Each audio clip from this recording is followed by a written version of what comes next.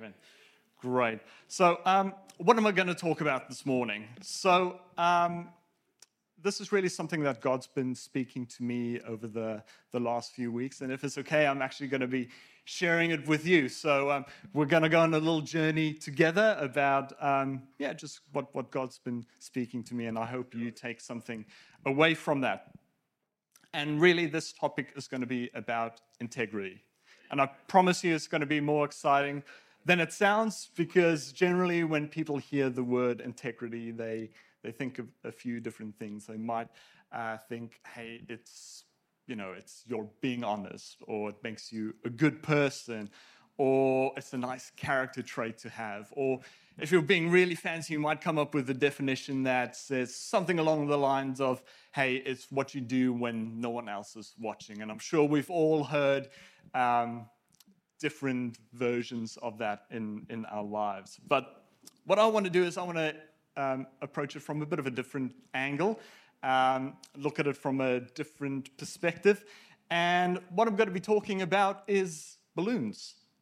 And please stay with me. So your average little party balloon. And yeah, this is just a little Kmart balloon that we all know and love. But we all have certain expectations of a balloon. So if we just blow it up, yeah, no pressure at all, right? Okay, so we're not going to go the whole way, but just imagine we blow it up, we tie it off, we've got our balloon. We know what to expect. We know it's the shape it's going to have. We know how it's going to act. We know what it's going to do. No surprises there. But if we take this same balloon and we go right up into the atmosphere, high altitudes, to the edge of space, what's going to happen with this balloon?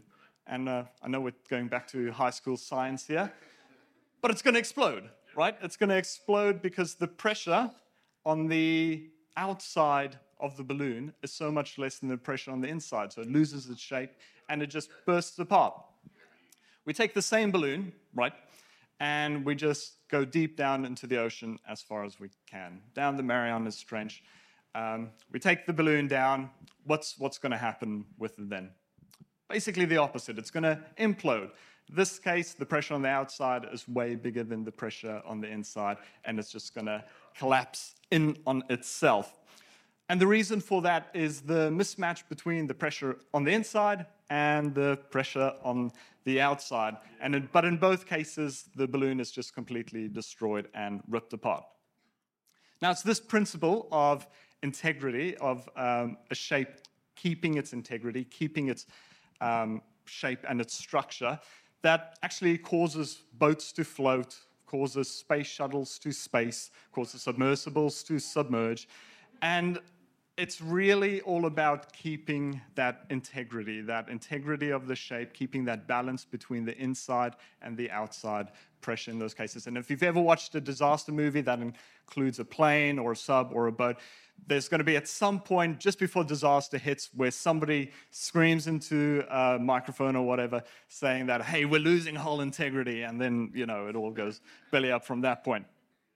But here's the thing, right? We're all like balloons in our own ways. Now, don't take that the wrong way. And the reason I say that is because we've got things on the inside of us. We've got our pressures, our expectations, our character traits on the inside of us that we keep hidden away, that no one else can see, that just sits there. But then we also have the outside world with its pressures, our expectations of it, the outside world's expectations of us. And what can happen is, just like this balloon, as we go through life and we might be hitting all kinds of goals, sitting on the mountain tops, hitting all our achievements, but because of this mismatch between the pressure on the inside and the pressure on the outside, that can just cause us to be ripped apart and, for things to lose shape and get all bent out of purpose. In the same way, if we hit the depths of life, we're at our lowest at the low, and we have this mismatch between the pressures, life just crushes us. We just get completely imploded. And this is really what I want to unpack a little bit. It's, okay, what do we actually do with this? How do we balance this expectation of the pressures of the inside and the outside? And my definition for integrity for the rest of the few minutes that we have together is the consistency between our interior and exterior worlds. So the question is, how do we get this consistency?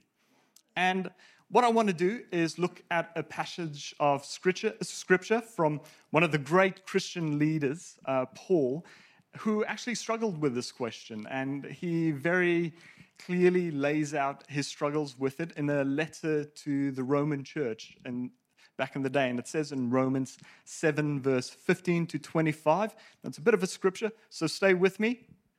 And it says in verse 15, I don't really understand myself. For what I want to do is right, but I don't do it. Instead, I do what I hate. But if I know what I am doing is wrong, this shows that I agree that the law is good. And the law is, God's expectations of us and how we should live. So I'm not the one doing wrong. It is the sin living in me that does it. And I know that nothing good lives in me. That is my sinful nature. So Paul is saying that, hey, he knows we're flawed human beings. We've all got stuff on us. We're not perfect. I want to do what is right, but I can't. I want to do what is good, but I don't. I don't want to do what is wrong, but I do it anyway. But if I do what I don't want to do, am I not really the one doing wrong? It is the sin living in me that does it. I have discovered this principle of life, that when I do what is right, I inevitably do what is wrong. I love God's law with all my heart, but there's another power within me that is at war with my mind. This power makes me a slave to the sin that is within me. Oh, what a miserable person I am. I swear it gets better. Who will free me from this life dominated by sin and death? Thank God, the answer is in Jesus Christ our Lord. So you see how it is. In my mind, I really want to obey God's law. But because of my sinful nature, I am a sin to slave. So Paul's being pretty honest here. He's talking about the struggle that he's having, about balancing, about what he wants to do on the inside, but the stuff he's facing on the outside, his expectations, his pressure, his expectations from himself, the culture at the time. How do I balance it? How do I balance these two ways of living? And it's also quite confronting because you look at Paul as, the super Christian from back in the day. If he's really struggling with this, what hope is there for the rest of us? I mean, that's a very valid question. And I think we all face this issue regardless of our worldview. You could be completely non-believer or from another religious background, but you'll be facing this and asking the same question in a different way. I know the modern culture, they tend to look at it with the perspective of, I can do what I want as long as I don't hurt anyone. But even with that outlook, if you follow it all the way down, you're going to get to a place where doing what you want and not hurting other people, that doesn't get squared. That you're going to run into a wall at some point.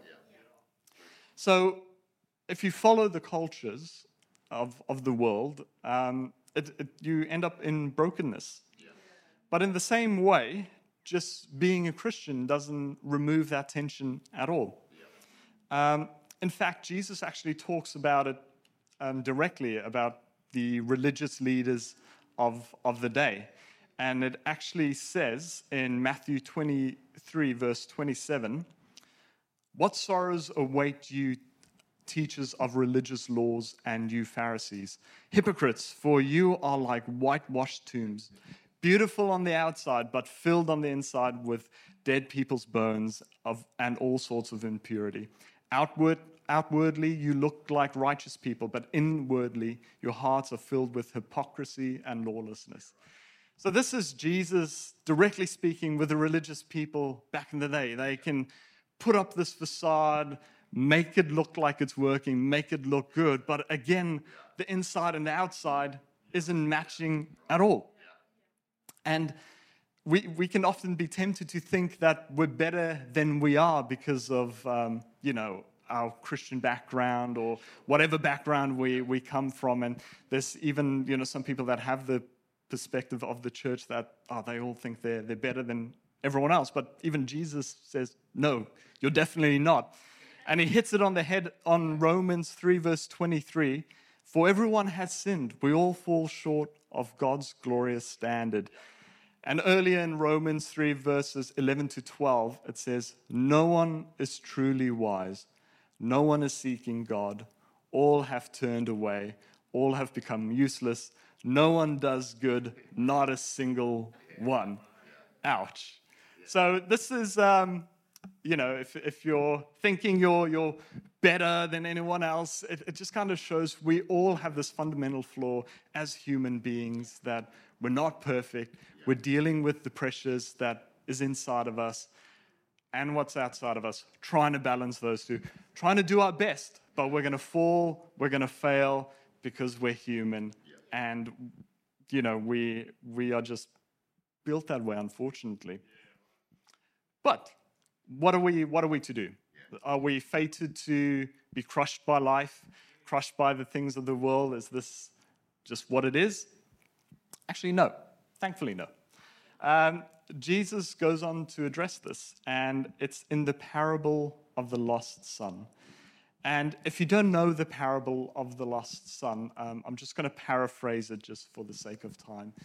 It's a story that Jesus told to the people at the time to demonstrate God's love for us. And the story is about this father that has two sons. And the younger son goes to the father and says, hey, I want my inheritance now. And what that means in that context is the son's basically saying, hey, I kind of wish you were dead. I just want what I can get from you right now. Give it to me. And, surprisingly, the dad does. So he cashes out the son's inheritance, gives it to the younger son. And the younger son grabs that and is on his way. And he just spends it on wild living. He lives this wild lifestyle, partying, doing whatever he wants to. But then he runs out of money. And a famine hits the land, and he's destitute, and he doesn't know what to do. And he ends up actually as a worker on a pig farm. Now, he's a Jewish kid in the story. You know that the Jews actually have... Sorry, guys, just the time is popped up. Yeah. So he's a Jewish kid doing his work with pigs. And as we know, the Jews see pigs as these unclean animals. So he's really at his lowest point taking that job. And he's famished. It's a famine. He's looking at the food of the pigs. He's thinking that looks really, really good. So he lands at this place. It's like, man, I just need to go home. I need to go home to my dad. Hopefully he just accepts me as a servant, as a worker on the property. I just need to live. I can't go on like this. And he practices what he's saying in his head. It's like, Dad, I've sinned against you. I've sinned against God. Please take me back. And you have to remember at that time, this is an ancient Near Eastern culture that has an honor-shame culture where you honor the elders, and if you bring shame on them, your life is forfeit at that point. So because he dishonored his dad by doing all these various things, like his dad in that culture at the time had every right to, essentially give him the death penalty. So he took a risk going to his dad, but it's like, look, anything is better than what I've got now, so I'm just gonna go and try. And if I'm taken on as a servant, great. But if I get put to death, well, even that's probably better than what's happening right now. But so he gets up and he goes.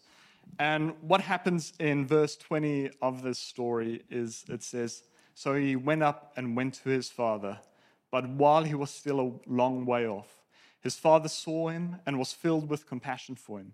He ran to his son, threw his arms around him and kissed him.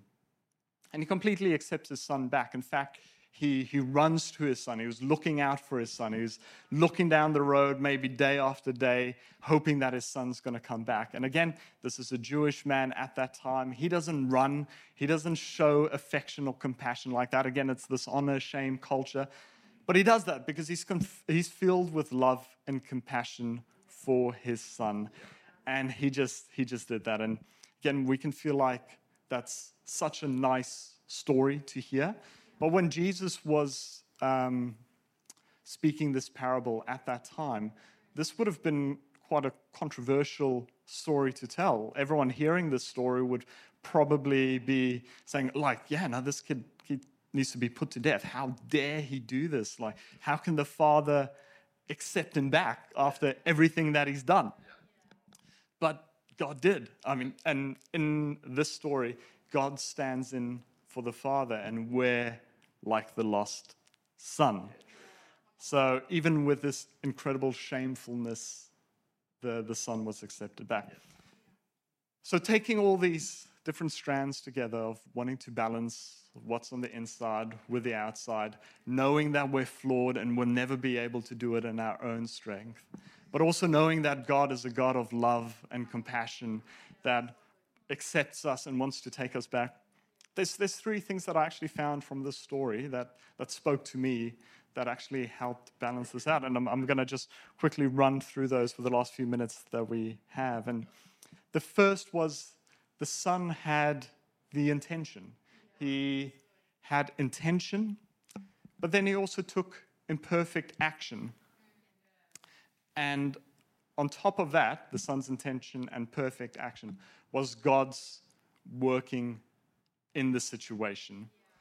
And that actually equaled an integrous life for the son. Not a perfect life. It was the father covering over the mistakes of the son. The son didn't reach it on his own, but ultimately he was restored because of what the father did. So it's a bit of a formula. It's the intention plus the imperfect action plus God's Spirit at work equals an integrous-filled life. So I'm going to work through those 3 points quickly. And the intention is the first step. And it's knowing that we need to make a change. It's ultimately comes out of a place of humility. The son humbled himself. He knew that I made a mistake. The way I'm living is not right. I need to do something. So he's got the intention in the humility to take an action, to turn back to where the father was, turning back towards his dad, regardless of the mistakes that he's made, in the knowledge that, he's loved. And then he takes an imperfect action. He gets up and he walks to his dad, and he's practiced his story saying like, Dad, I've sinned against heaven and I sinned against you. Just take me back as a hired servant.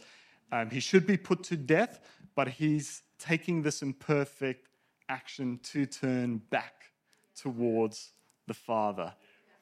And often in our context, that could just mean showing up, showing up to church, showing up to the people that love us, showing up to the time with God, showing up to loving people, despite of what we're doing, despite of how we're feeling, or despite of how they treat us. It's just showing up and doing it imperfectly, because we're not going to do it perfect. But then there's God's Spirit that covers over all this imperfection. Because ultimately, it's God that pursues us. We can take our actions, but like the dad, God runs towards us. God's looking for us. He's looking for us to have that intention and have that humility to turn towards him. And once we do that, he runs towards us and he restores us.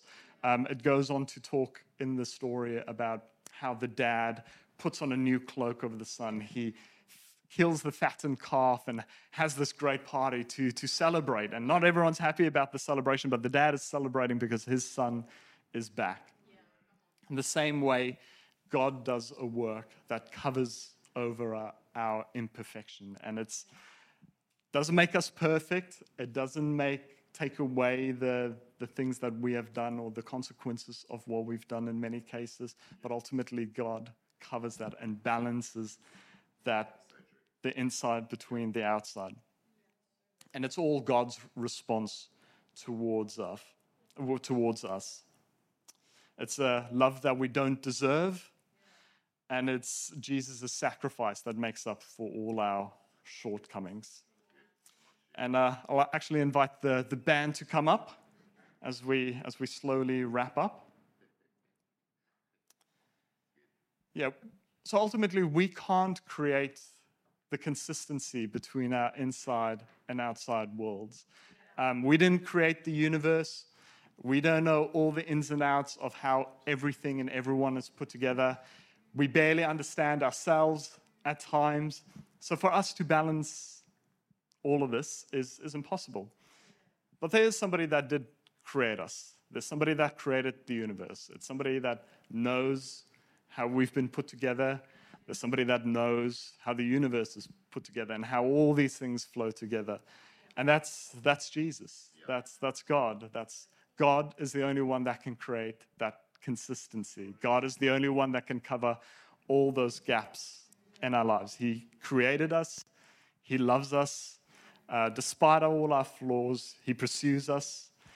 And even though we don't always get everything right, God's grace is there to help us on this journey over a lifetime. So I'm quickly going to pray, and then we'll spend a bit of time in worship before I hand back to Pastor Eli to pray for us. Father God, Lord, we thank you that you love us, despite what we might do, despite what we might think, despite where we come from, God. You know us, you love us, you pursue us wherever we're at. We might feel like we're just coasting through life. We might feel like we're on the mountaintop or at the depths, Lord God. We might be feeling like a balloon that's about to burst or get crushed or just comfortable where we are, God. But ultimately, you're the only one that can navigate us through all of life's seasons, wherever we might find ourselves, God. So we thank you for that love. We thank you for the sacrifice, Lord God, that you've made, Lord God, for us to have this relationship with you. We love you for that, God, and we thank you for that. And we just pray, Lord God, in this time that, Lord, we just come to a realization of you again, Lord God, that each person here, Lord God, just gets that touch from you, that feeling of what you want to do in their lives, where you want to meet them, and Lord, what the next steps you have for them. Amen.